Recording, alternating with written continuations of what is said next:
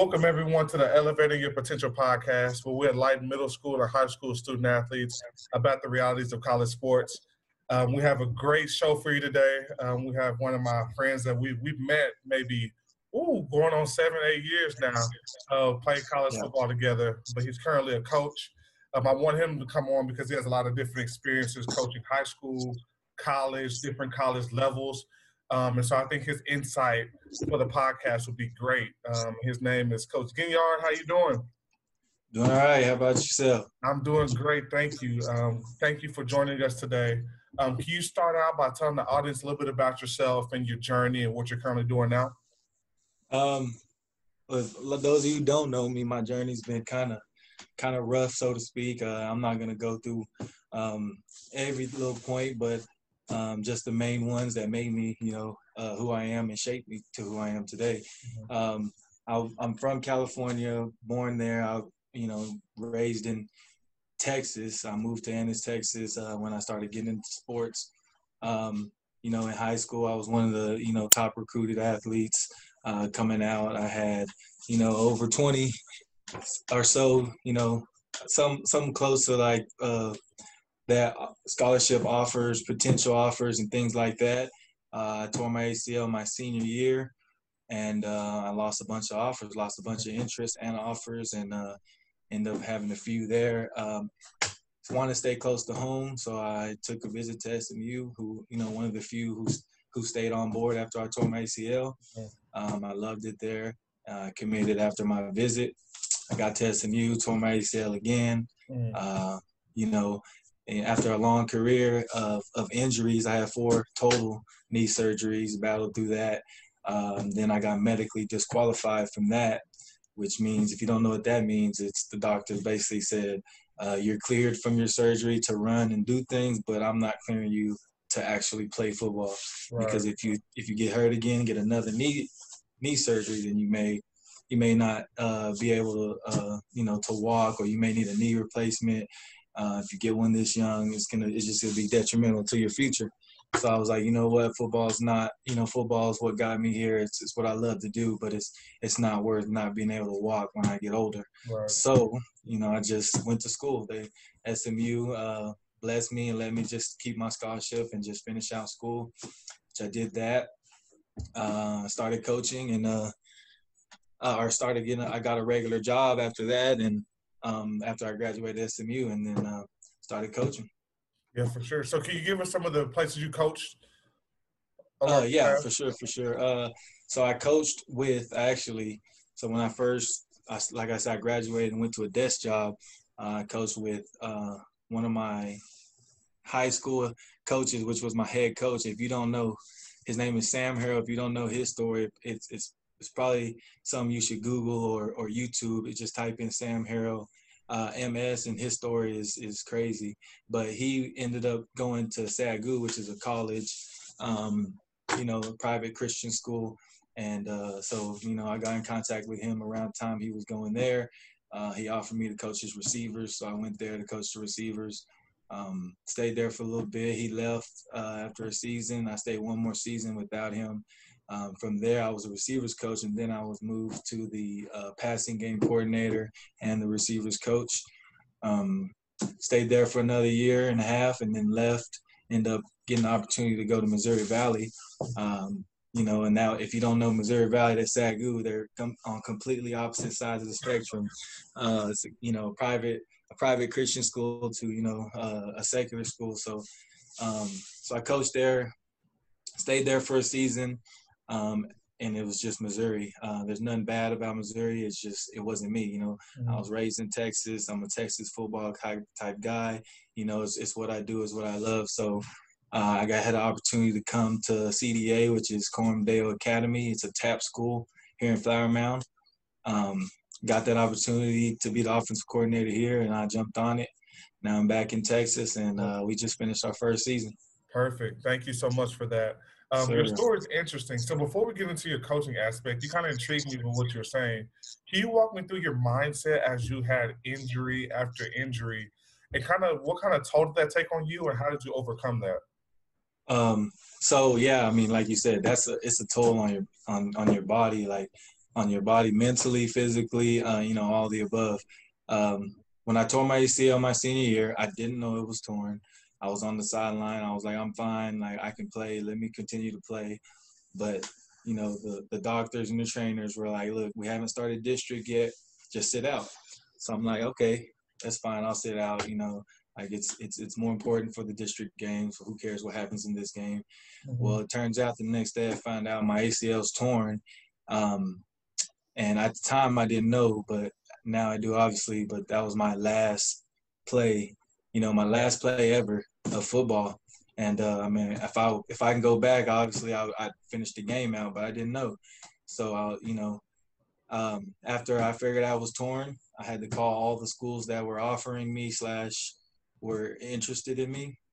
And what hurt the most is, I get it's a business. This is like the rude awakening of the business part of this, of, being a student athlete. Is most of the coaches were like, look, we want a guy who's going to come in and play, and not a guy who's going to have to come in and redshirt because of an injury. So, they were like, we're sadly going to take the offer off the table and go get this other guy, because a lot of schools were saying, we rather have a good receiver who can play now than a great receiver who's going to have to sit out a year for injury. So, that was, a hard pill to swallow, because, the whole time they hyping you up like, oh, we want you, they text you every day, they talk to you all the time. You're like, okay, yeah, cool. And then as soon as, something happens, they stop talking to you. And, you get an injury, they stop talking to you. And it's just a business. You want to hold grudges and you want to say, well, I don't like that school or that person because of that. But I mean, now being on the coaching side, it's a business. Like they have to think about their family just like you're thinking about, your life and your family. Yeah. So I don't hold any grudges about any of that stuff. So, it's just like one of them things. It's a midstream adjust. I have to change, where I thought I was going to go, or, the path I was going to take, and go a different direction. Yeah. I got to SMU, tore my ACL again, like I said. And I mean, after the second one, I was like, there's no way that I can do the rehab and that process again. I was like, there's no way. I'm not gonna get too much into why I did. I had a dream. I'll touch on it briefly. I had a dream about someone, one of my dear family members who passed away, who was a part of my dream, telling me, just finish, keep going, you can do it. So I took that as a sign, and he's my guardian angel. Like, I'm gonna finish. So I strapped up my boots and went through the rehab again, and went through the process, finished, got hurt again. And then after that time, it was the same things going in my head. Like, there's no way I can get, it was hard getting through one. I made it through two. Like, can I actually get through a third one? And I did. I had the same exact dream about my guardian angel. Wow. He told me the same thing, like, you can do it. Just keep going. It's going to be worth it. And so I did it again. After the fourth one, it was like, okay, what's going to happen?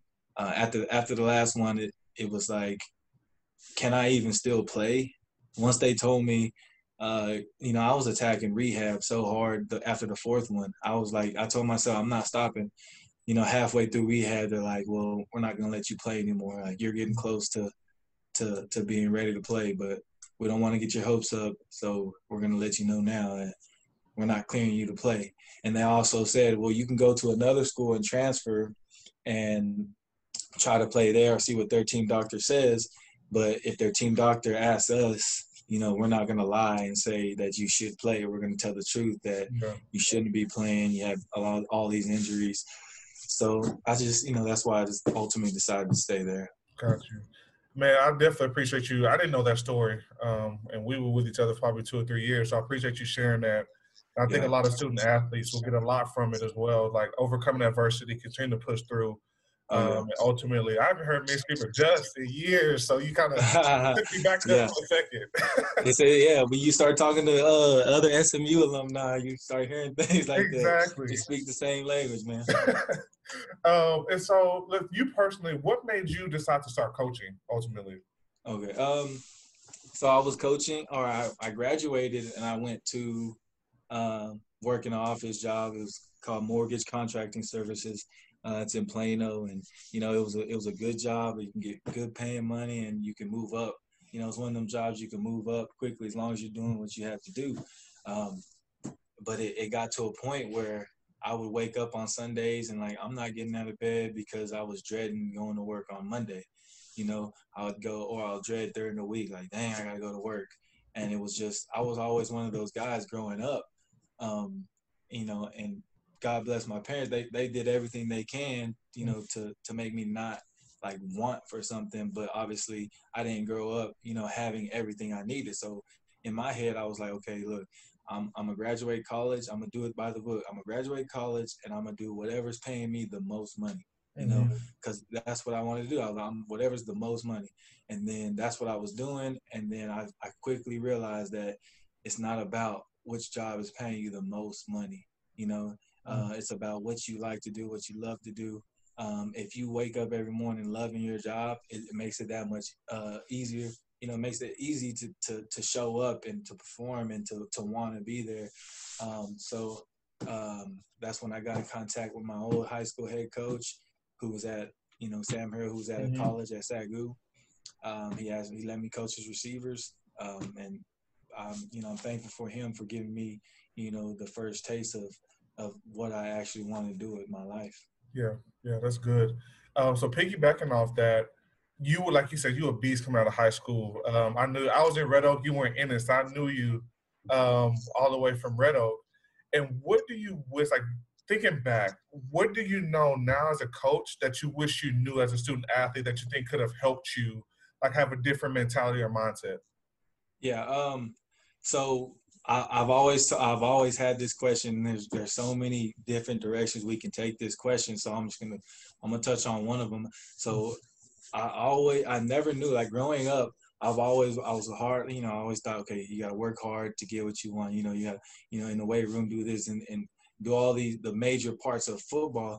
But what I wish I knew now as being a coach on the other side of it, I wish I knew, how important, or I wish I knew, but I wish I realized how important, the details of the game are to the success of the team. It got to a point where you're doing all the things, like, okay, you're working so hard on catching footballs, you catch on jugs, you stay after the catch footballs, you're running routes, you're lifting weights, and you do all those good, but you haven't really mastered, receiver, so to speak. You haven't really mastered being a receiver until you got into the details of all of that technique, alignment, assignment. All those things are more important than you think. Because being on the player side, he's like, yeah, I hear the coaches saying that, but I have to be a better catcher. I got to jump higher, run faster. As a coach, on the coaching side, or as being an offensive coordinator, you see it as, because I see in my head when I call a play or I'm watching something on Friday nights, where it's like, okay, I see the defense doing this. This is what we need to do to combat that. So we're playing. It's almost, it's a game. We're playing chess. We're not playing checkers. So I'm trying to get steps ahead. So in my head, I see everybody doing it right. But if one or two guys aren't doing their job, or not using the technique, or they're not aligned right, or they don't get their assignment right, that the whole play is messed up. In some offenses, in some offenses they're not messed up, but in the offense we run, everybody has a job, and everybody's job has to get done. If everyone does their job, it works out perfectly. So if you can somehow get all 11 guys on your side of the ball to do their specific jobs, and not worry about too much, not worry about, okay, we're losing, I have to make 3 guys miss and go score a touchdown, or we're losing, I have to get open. No, if everyone does your specific job and you still lose, then there's nothing you can do about it. You're just like my high school coach says, you just beat at birth. They're just better than you, and you can't do anything about that. But if you do your job, and you'll start seeing that, stuff starts moving. It flows better. You start winning more games, start scoring points. It's just, you got to get everyone to buy into doing their job. Yeah, man, that's real good. That's good. So you had the unique opportunity to coach on the collegiate level and on the high school level. So let's talk about college first. What was that experience like for you? Yeah, what was your experience? What was that experience like for you? Well, college. So, like I said, SAGU, being at SAGU and being at Missouri Valley are opposite sides of the spectrum. It's like SAGU, um, I owe my career, my coaching career to SAGU. Like I said, it's an uncommon experience being there. And what I mean by that is, when you go there, they preach so much. I mean, obviously you want to win. Every coach wants to win, but it's more of, are you growing? Are you growing as a person, as a coach, as a dad, as a brother? Those type things is the main thing that they're trying to push. So we develop what we say 3D men, which is, physically prepared, mentally engaged, and spiritually led. Mm. So to be a 3D man, like, it's okay. Some guys are spiritually led and mentally engaged in the classroom, but they're not physically prepared. They don't work hard in the weight room, or and then you have some guys who are, the other ones, like, oh, I'm strong, I'm physically prepared, I work hard, but I also, in the class, I do my stuff in class, I got good grades. Okay, you got those two, but are you physically, are you spiritually led? So you can't be in our mind at SAGU, you can't be a 3D man, you can't be a man, a whole man. You're not gonna Your growth hasn't, reached its potential until you're the 3D man. So that, and I was preaching that while I was there. So that helped me as a coach grow. Being a young coach, first time, it's important. I didn't know it at the time, but now, after I've been a few other places, now I know that how important it is, like how your character matters, integrity matters. Those things that you don't think about, those things matter. And that's what I owe SAGU, because they taught me that. Like, I've never been like a bad guy. Like, I've never thought I was a bad guy, or I wasn't like this crazy sinner. But I didn't know how. It helped me get closer in my faith and my walk with faith, and then at the same time, my character and my integrity, all those things that they preach, it rose to a new level to help me actually get to where I needed to be. That's one side of the college experience, and the other side of the college experience was going to Missouri Valley. Now that's an actual, it's a secular school, and there was no like chapel or anything like at SAGU, so that was a different experience, which I also enjoyed, because now I went from there to, like, okay, your character, all these things matter. Be a 3D player, man, and then I go to a different school to where, okay, now I'm with kids who we're not looking for a 3D guy, so to speak. We're looking for athletes, but which helped me is now I got my athletes, and I got my physically paired guys, and I got my mentally engaged guys. Now it's up to me to get them, spiritually led. So that was, a thing for me to, I can take one thing from there and I can implement it somewhere else where I was. Yeah. And it helped me get my room together. It helped me my guys be as one. Help them, like, know that there's somebody on their side. Like, okay, you can talk to me about the football stuff, but also let's grow together spiritually.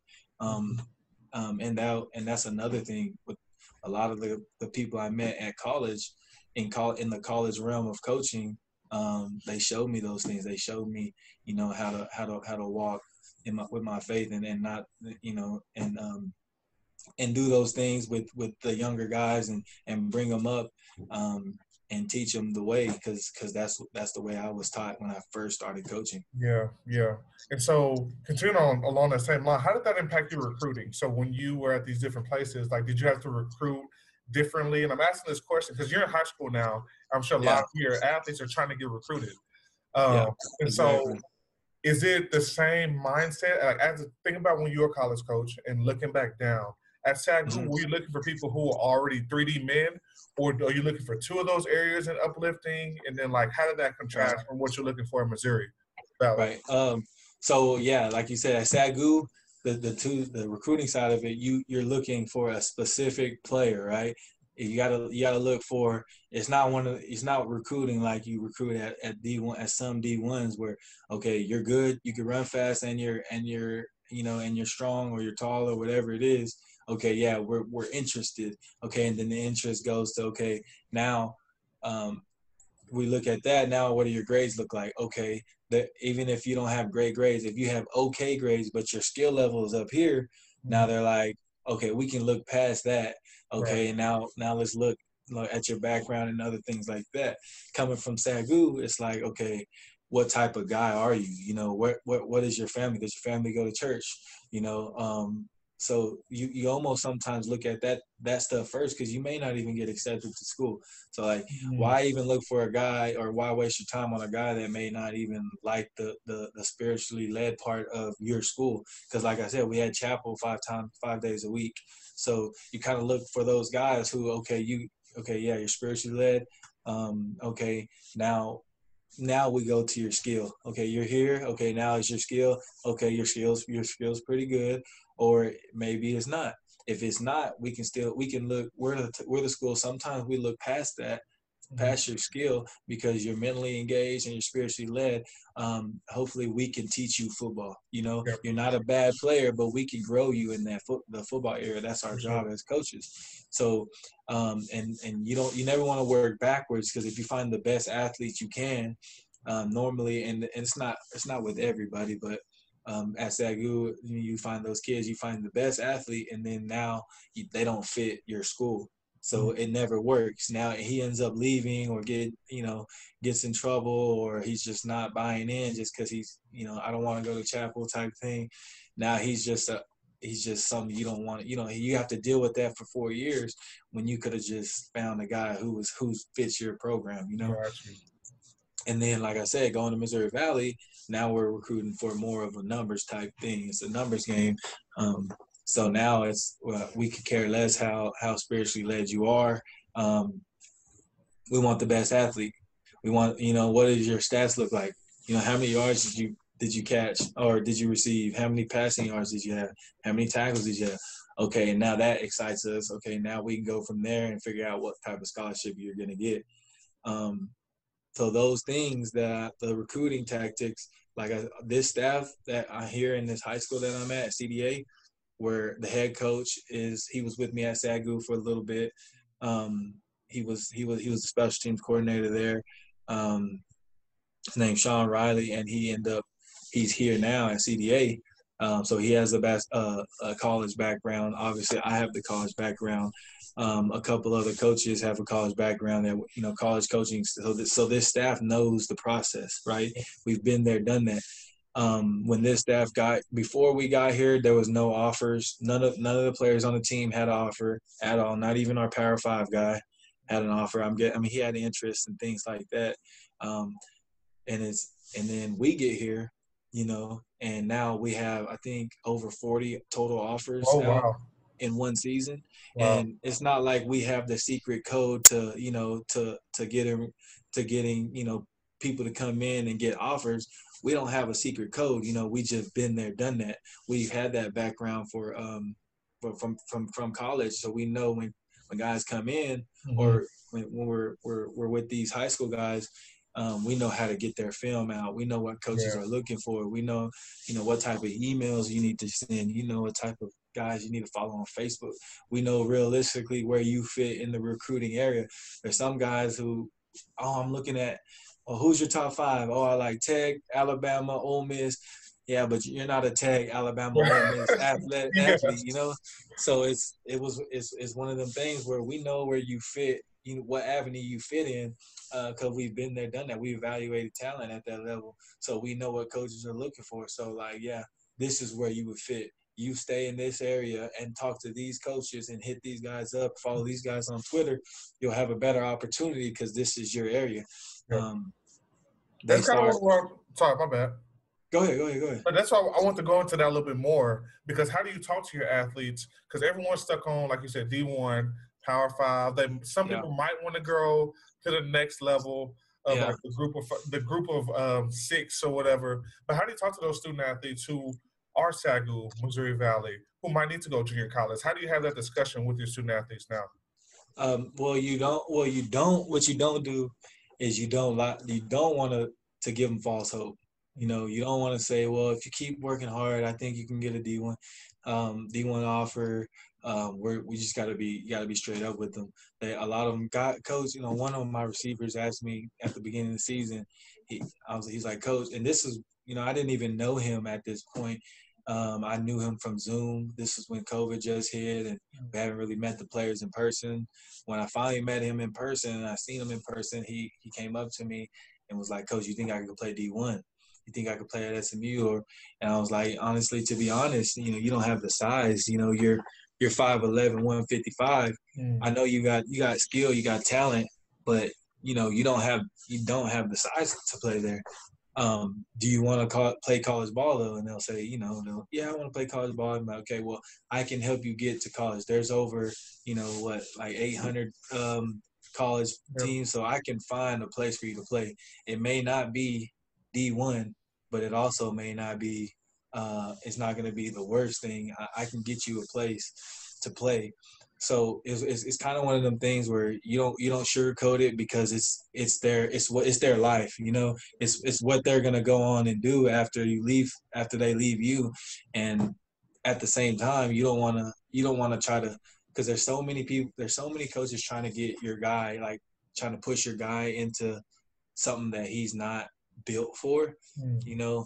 And I think that's just detrimental to the kid, and you're setting the kid up for failure, and then you're setting your program up, because if you know he's not SMU material, why would you let him go to SMU or try to push him to go there or whatever, even though, because now they're gonna be like, no, we're not going back to CDA because they sent us this guy and said he was the best, or he was this and that, and he ended up being, you know, nothing. He didn't even help us. So I mean, like I said, integrity is big in the coach. So as long as you're telling them the truth and being real with them, they like that. They like that stuff. I know when I was growing up, I wanted a coach to be real with me. Just tell me the truth. Like, if I'm not getting it done, tell me I'm not getting it done. Don't say, oh, we're gonna go with so and so this time. You'll get some reps, like, you know, that type of thing. Just be honest, and they will. You know, if you have their back, then they'll follow you for sure. For sure, that's great. I love it. And so, comparing and contrasting, like your time in high school and college, is there a different intensity level from the coach's perspective? I know you might have more time in college, but is it quote unquote harder once you take that step up from high school to any level of college? Right. Yes. I mean, I say 100%. There's a different vibe. There's a difference in all of it, and I mean, you can take it in so many ways. But as far as, like, for example, being in college, or being in college, you don't have to deal with parents. You know, they're in high school, you're dealing with 14, 15, 16-year-old kids. You know, some of them are, you know, some of them are too young to even, you know, they don't know a lot of things. So if you yell at them and they go back to their parents, now you have to have a meeting with the parents and the school board and things like that. Well, that's the difference. In college, you don't deal with parents. You know, they're young men. You know, they're 22, 23, 24-year-olds sometimes. So you know, being a coach in general, you kind of get in meetings. That's almost what they tell you. They say, okay, now, so at SAGU, SAGU is it's an uncommon experience. So being at SAGU, it was like, okay, yes, like, you got to be that coach, but you can't cuss at them. You know, you can't do this, you can't do that, you can't do things, you know, you can't do certain things that, you know, well, maybe those are a little similar to high school, so to speak, because you're not doing those things. But then when I went to Missouri Valley, now it's, you know, it's almost like it's way different on the other side of the spectrum. It's like almost like what 90% of other colleges actually do. When I first got there, obviously they know who SAGU is. They're like, okay, you got to come in here with a firm hand. You got to let them know who's boss. Your first meeting, you got to let them know, hey, you know, if someone says something or is doing something, get on to them day one. That way they know that, because these guys they'll almost, you know, if they think that you don't know what you're talking about, it's so hard to to get somebody back on board. If your best player, you go to a new place and your best player, let's say your best receiver. If I go somewhere, if I went to Missouri Valley and my best receiver, was like, oh, this guy doesn't know what he's talking about, or, we can do whatever we want. I talk, I run this and I'm a senior leader. He's a new guy. Like, if he's not on board, then it doesn't work, So now sometimes you have to be intense. You have to be harder on some guys. You got to yell at them sometimes. You gotta, I don't want to say embarrass them, but you almost have to. If something happens, you got to call them out. And then it's different going into high school, because like I said, when I got to high school, you have to know how you can talk to some people. So you may be talking to your senior leader. You can go up to your senior in high school, your senior, and say, hey, that route was terrible. Like, you can do way better than that. Like, that was like, we can't win with that type of effort. But you can't say the same thing to your 14-year-old freshman, who messed up a route, who's just now in high school, just now learning. He's only 14. If I go up to say that to him, like, hey, like, that was terrible, he doesn't know any better. Like, he'll almost get in his shell. He won't want to learn. He's not eager to learn. So it's knowing who you can talk to in certain ways, how you can coach them. I think my biggest, when I first started coaching, one of the best, the major advice that someone gave me that I held on to was know who you're talking to, know who you can coach and how you can coach. Some guys may need the hard coaching, and some guys may need you to tell them that, to say, hey, this is how I need to get done. That wasn't right, but let's get you some more reps. You'll get it. Yeah. So it's just finding the right way, and who you can say what to. Yeah, for sure. I love it. This is super insightful. So I have two more. We hear a lot about mental health now, in life and with student athletes. How do you, as a coach, help a student athlete who is experiencing difficulties getting over those mental health things, whether it be stress, depression, anxiety? How do you help with that as a coach? So coaches, without even knowing it, they play a big part in that stuff.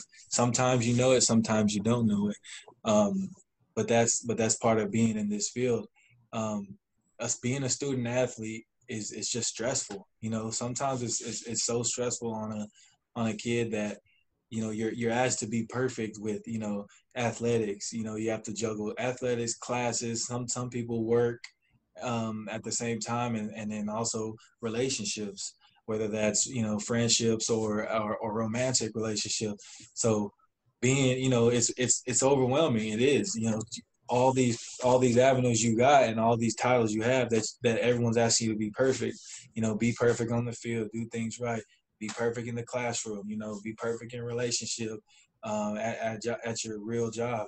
So it's stressful, So I think it's for the most part, as a coach, it sometimes it takes you just saying that someone is good enough, or they got it, or or being on their side, type thing, to take one of those stress factors off. If because I remember growing up playing ball, I was so scared to letting my coach down, or am I doing this the right way? Those type of things. And then sometimes it takes away from football. So not football. Sometimes it takes away from classes. Sometimes it takes away from relationships, because you're so focused on this one thing, or you're stressed about it, and you got to get it right. So it takes a coach to say, like, hey, I see your efforts. I see how hard you're working. It's getting there. Those encouraging things. It helps tremendously. It helped me even then. So there's a story. There's one kid on our team now. There's two kids actually. They're twins, and you may not know this, but if anybody who's from CDA or the Flower Mound area will know, they're the Ledbetters. What you need to know about the Ledbetters is they are the hardest working kids that I've ever been around, right? But for some reason in their head, and they're, like you said, mental health. In their head, they think that they're not good enough. Sometimes when they mess up, or we had one of the Ledbetters is our best corner. He's our best DB. We put him on the best player every time. Whoever we're playing, you're guarding that guy. Follow him around, guard him. He'll play good all game, and then if he gives up a touchdown, he drops his head, and because to him he failed his mission. The whole mission's failed because I gave him a touchdown. So with them two guys, they're so like they want everybody, they want to do good for everybody. They don't want to let anybody down. So, and it was cool for me to hear this. So their mom, I actually work with their mom, who's actually on, she works with the grammar school, which is K through fourth, PE and recess, and she teaches a little bit. But I work with her. So she tells me things, behind closed doors and about the boys, and it was cool to hear that. She was telling me that one of the twins, which was Zach, they were talking about something, and he finally, I forget what the conversation was like specifically about, but it was basically, it was like, he was like, yeah, I can do that, but he was embodying the I can do it thing, to where, because he was like, oh, yeah, I can do that, or like, oh, and then the mom's like, well, since when are you so like not in your head or about things? And he was like, well, Coach G always says, you can do it. The first thing is confidence. Like, first thing to completing that is saying you can, because if you got the confidence to do it, then it'll give you that energy or that boost that you need. Because short story, they always ask me, Coach, throw this ball, can you hit that cone over there, or can you hit the crossbar? And I was like, yeah, I can do it. And they always say, Coach, you think you can do everything? And I'm like, because I think I'm not gonna say I can't. The first thing, I don't even think about it. Coach, can you? Yeah, I can do it. Bet I can. Yeah. And so they're seeing me, saying those things and doing those things, that it actually rubbed off on him, to where people, he doesn't doubt himself anymore. He's straight just, yeah, I can do that. And his mom asked him why. He was like, because Coach G was saying that. And so without even me knowing, that stuff, it led to me helping with his problem. I say problem, but with him being in his head and thinking he's not good enough, or think he can't do something, or those things. Yeah. First thing he thinks about now is, yeah, I could do that, and then figure it out later if you can't. Yes, sir. Man, that's powerful. That is a powerful story. I think a lot of our student athletes and coaching get a lot from that. So the last question I have, just to wrap up, a lot of times I think there's a disconnect between student athletes and coaches. And so I want, from your perspective, essentially as a coach, what do you want from your student athletes? Like what do you want? As far as definitely, like you said, I can take this in different ways. You take it, whatever first comes to your mind, take it that way. Okay. So what I want, so there's things we call here. I mean, I don't know if other coaches don't say it. It's something we say here. It's just because we've embodied this thing where we're trying to develop guys. So we call it, there's coaches who coach for Friday nights, and there's coaches who coach for Saturday nights, and some people think, oh, you're talking about college coaches and high school coaches, but we're not. We're like, no, we're talking about all high school coaches. Some are Friday night coaches, which means they're coaching to win that game, like regardless of what's going on, they want to win that game. Not saying they're not trying to develop, but on the other hand, what we do here is we want to send kids to college. We want to do that. That's our big thing. Coming here is no one had offers. Okay, we're coming here now. A lot of kids have offers. So we're coaching for Saturdays. We're looking to develop guys. That's not saying we don't want to win. Obviously we want to win, but we want to develop guys to their true potential. And it may not even be in football. It may be in your relationship. It may be with your walk with. You're walking your faith with God. It may be in your classes. It may, being a brother or a sister or whatever it is, a friend. So that's our big thing is we're relationally driven. So we want to get the kids to college. So we want So that's almost what we're wanting. We're wanting kids to buy into what we have going. As soon as you buy in, we want to get the kids cars. Okay, that's one of the avenues. Also, like you said, what do you want? Athletically, I know majority of players would want that answer instead. But so as a coach, I think, like I said earlier, it's just getting everyone to buy in to what you're doing. Um, if everyone, like, I can't stress enough, there's so many plays, and I wish I had Huddle pulled up with some tag film, but there's so many plays I can go through film with you, but there's so many plays that we're one guy away from scoring a touchdown. You know, we're one guy away. So if everybody can buy into just doing their job, you know, who cares? Like, if you're losing a game, you know, it can't get any worse. If you're losing by 21, like, what can get worse? You know, Right.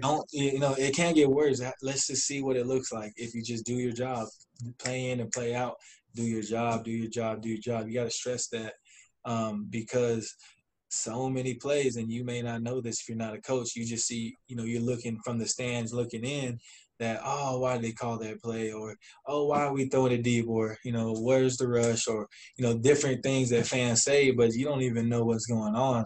Right. Or a guy missed, you know, someone gets beat deep, and then the first thing the crowd says, like, oh, number so and so sucks because he got beat deep. And it's like, well, you don't even know so and so didn't do their job. So I mean, that's one of the main things as in being a coach, is if you got to get everyone to buy into what you're doing, and do their job. Once everyone gets on board and does their job and not more than, you know, what they can do and what's asked for them, then you'll have a pretty good outcome. And if you don't, like I said earlier, you just merely got beat by somebody better than you. Right. And I think what you're saying is so big because a lot of times, like as student athletes, we're concerned about our own future and like Yeah. where we ultimately want to go. But what you're saying is not counter to that. You're saying do your job. Like you have a skill set that we have put you in place to do. Yeah. So all we ask you to do is do what we ask you to do, Yeah. which is going to help you get to where you're trying to go. And so both of you really have the same student athletes and coach have the same goal. We just have to realize and bring it together. We just have to realize that a coach is never gonna. He's on your side. He's not gonna put you. He's not gonna tell you some stuff that's gonna hurt your performance. You know, why would he want to hurt your performance? What he's done all the, and I tell my athletes this all the time.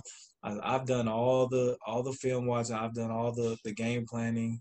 You know, I've done all this that you don't even have to do much, but this game plan. You know, here's the sheet. Here's the game plan sheet right here. Right. You execute this. Like, I've done it all for you. I've done all the thinking. Execute your job on this paper, and we're good to go. And it's just so hard. Like, because when in the mix of a game, you know, when the bullets are flying, you know, it's almost like, let's say, being a receiver.